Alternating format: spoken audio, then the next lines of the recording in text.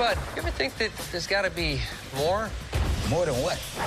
The stuff we do day after day. In the new movie Free Guy, now in theaters, we meet a dude named Guy. And he's a nice guy at that, because, well, he has to be. You see, Guy is what's called a non-player character in a popular online role-playing game. And that's just how he's programmed. Doesn't matter how many buildings get blown up or cars get stolen around him, Guy's always going to have a smile plastered on his little digital face. But something's happening inside Guy. He feels empty, aware that life isn't the way it's supposed to be, and that something's missing, and he longs for love. He begins to find it with an adventurous player's character who goes by the handle Molotov Girl.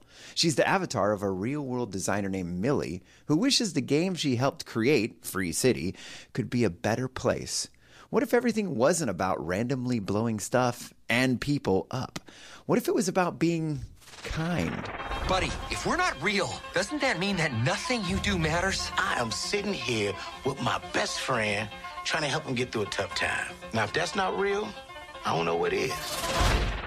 Like Wreck-It Ralph, Ready Player One, The Matrix, and the Lego movie before it, Free Guy plays with the philosophical and even spiritual ideas about free will.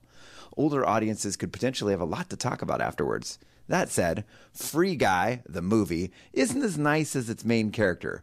Profanity, violence, and innuendo push this movie to the outer edge of its PG-13 rating. So we're giving Free Guy a 2 out of 5 for family friendliness. You can read the full review at pluggedin.com/radio and be sure to follow us on Facebook and Instagram. I'm Jonathan McKee for Focus on the Family's Plugged In Movie Review.